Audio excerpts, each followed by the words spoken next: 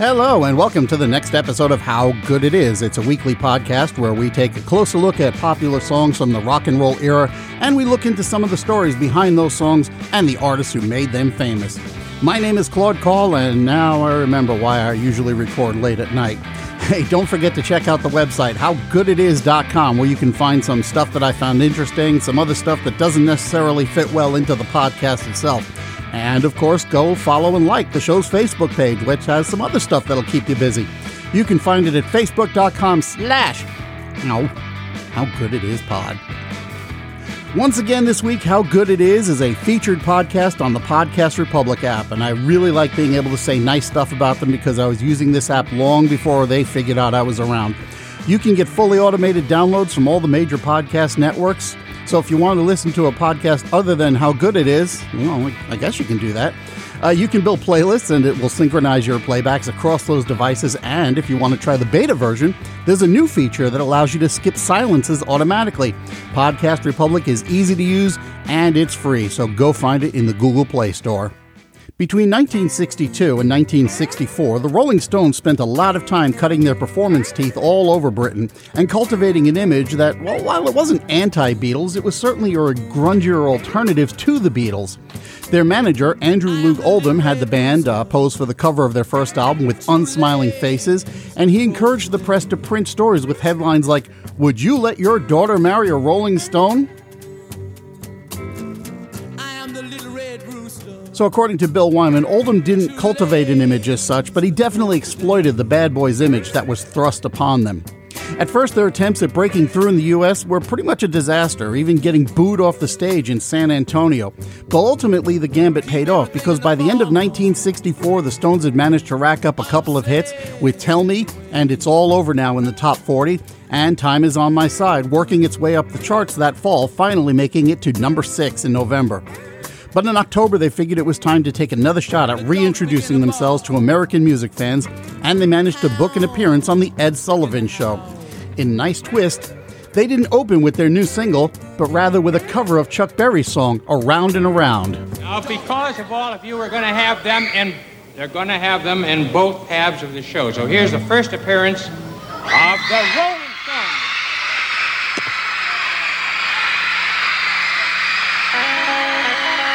See, the joint was rocking, going round and round. Yeah, reeling and rocking, what a crazy sound.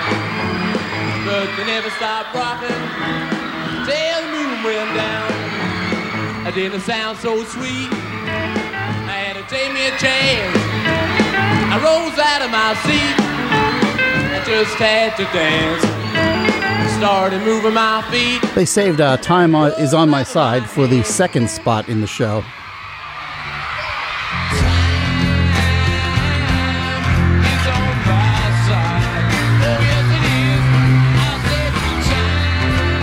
And as you can hear, of course, the fans went berserk in much the same way they had been for the Beatles just a few months earlier. By the time the second album came out a few months later, they were moving at a breakneck pace. And I want you to get a handle on how fast they were going here.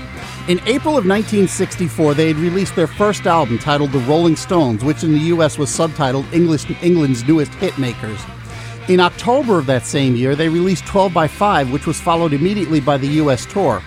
Then in January of 1965, after this, came the Rolling Stones No. 2, or Volume 2, depending on where you bought your copy. It was still mostly R&B covers, but there were a few Mick Jagger and Keith Richards compositions in there. Now, the Stones were still touring and they were still recording at that point, and as near as I can pin this down, what happened next took place in May to early June of 1965. By all accounts, one of rock and roll's most famous guitar riffs was written by Keith Richards in his sleep. There were a couple of different versions about where this happened, but in Richards' biography from 2010, he places it definitively at his flat in Carlton Hill, St. John's Wood. In another book written about him a few years earlier, he's quoted as saying that he was still mostly asleep when he got up in the middle of the night, recorded a rough version of it on a portable tape recorder, and that was that. In the morning, he says, when he played the tape back, there was about 2 minutes of him playing acoustic guitar before you hear him just drop the guitar pick, and then there's about 40 minutes of him snoring. Richards has never had a memory of getting up and making that recording. So he brought the tape to the rest of the band so they could hear the riff, which he thought sounded like Martha Reeves dancing in the street. In fact, Keith Richards has had a couple of problems with the song, but we'll get to those. Based on that playback, though, Mick Jagger started fooling around with some lyrics. Now, on May 6, 1965, the Rolling Stones played a show in Jack Russell Stadium in Clearwater, Florida. At that time, it was the home of the Philadelphia Phillies training camp, but they moved out of there a few years ago, and now it's where the baseball teams for Clearwater High School and St. Petersburg College play. At any rate, the show itself was a weird kind of a bust. There were 4 opening acts. First, there was a local garage band called the Romans, then a band out of Milwaukee called the Legends with that brand of rock, the Milwaukee rock sound, followed by the Catalinas, which, despite their name, were more of a Carolina beach sound type of band. And the last opening act was the Intruders, a Philadelphia soul band, so a lot going on there. According to an article in the St. Petersburg Times around that time, about 200 members out of the audience of 3,000 got into a fight with a line of police officers at the show, and the Stones made it through just 4 songs as the chaos ensued. The band got hustled into a station wagon and driven away from the venue. The article quotes Gary Gerritsen, the head of the Clearwater Recreation Department, as saying, "There will never be another show like this as long as I'm here." The next day, while sitting poolside at the Fort Harrison Hotel, which is also in Clearwater, Mick Jagger started writing the lyrics for the song. While he was on this tour, Jagger basically saw 2 sides of America, a real one and a phony one, and that was the point of view of this song.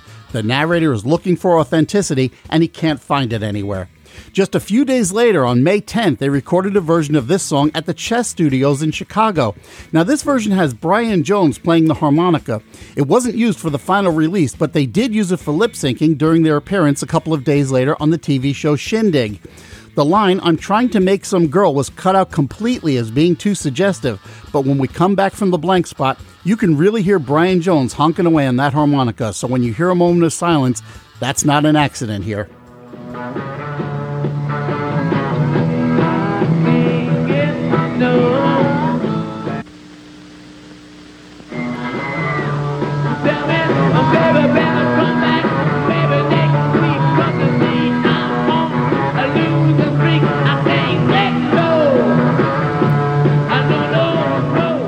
Now let me come back around to that centering bit for a moment, because Mick Jagger found it kind of amusing.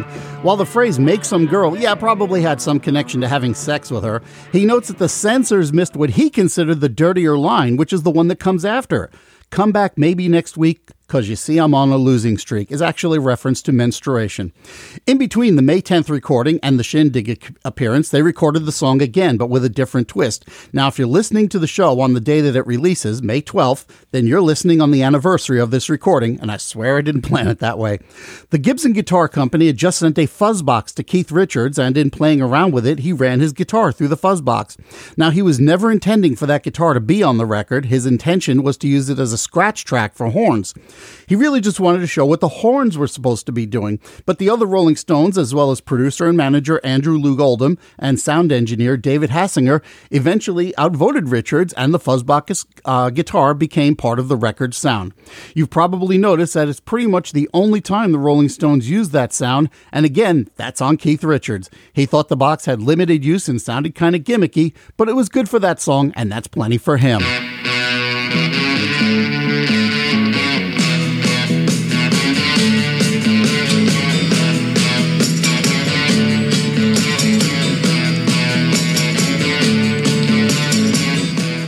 Jack Nitzsche assisted with the recording, playing piano and replacing Mick Jagger on the tambourine because he thought Jagger was playing it without any soul.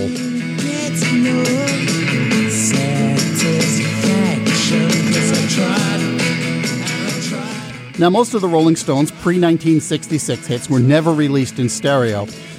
For example, this one actually was originally recorded in stereo, was released only in mono. But in the mid-'80s, a true stereo version of Satisfaction came out on some Japanese and German editions of Hot Rock 64 to 67. Now, they're long out of print, but you can get them from collectors if you got lots and lots of money. In the real true stereo version of Satisfaction, and I have heard this, and unfortunately I couldn't get a version of it to play for you here, you can hear some of these instruments that are mostly inaudible on the mono version. Brian Jones is playing acoustic guitar. You can barely hear it here. And you can hear it very clearly in the left channel. And Jack Nitzsche playing on the piano, much more present, okay? But we're so used to hearing the mono mix, like you hear that stereo mix and it sounds very airy. It doesn't have that tight, punky, edgy noise to it, you know what I'm saying?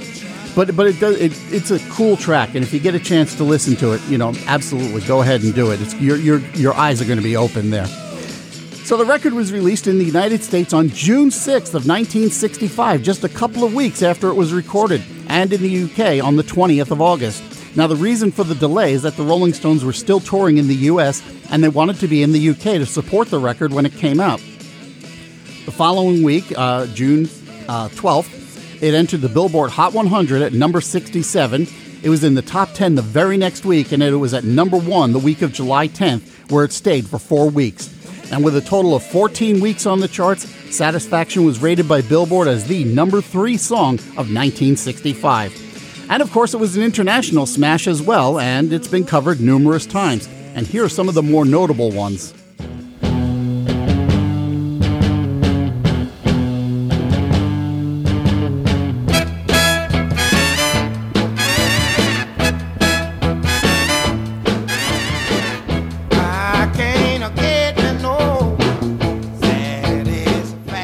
This is from 1966. Otis Redding covered the song at the behest of some of his backing band. Now, Otis hadn't really heard the song previously, and when he did, he didn't really like it.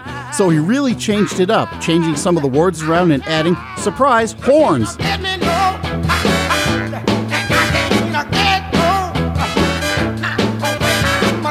Now, given that horns were part of Keith Richards' original vision for the song, of course, Keith Richards loved that version.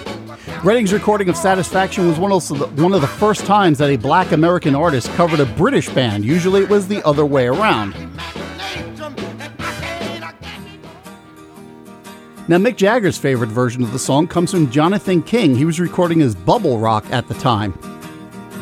I can't get no satisfaction. I can't get no satisfaction, 'cause I've tried, and I've tried, and I've tried, and I've tried. I can't get no, I can't get no. When I'm driving in my car, and a man comes on. So you can hear it's got a little bit of a country and western feel. It's got a more lush arrangement, and it was a pretty big hit in the UK in 1974. It was a top 30 hit.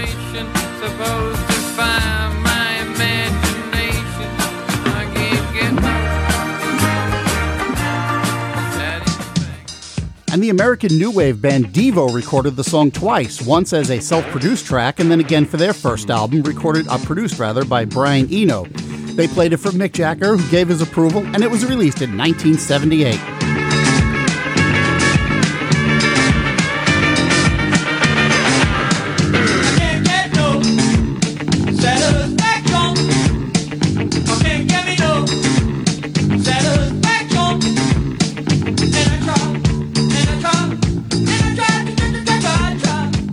I actually remember this song being performed by Devo on Saturday Night Live on October 14, 1978. And while a lot of people were kind of offended by it, well, 15-year-old me found it to be pretty cool and weird, and I think it really ramps up the anxiety of the narrator with the quirky delivery and kind of a stark feel to it. Now, my daughter just thinks it's kind of weird, but she wasn't around to see that sound of the 80s coming in like that, and this was among the first wave of that style.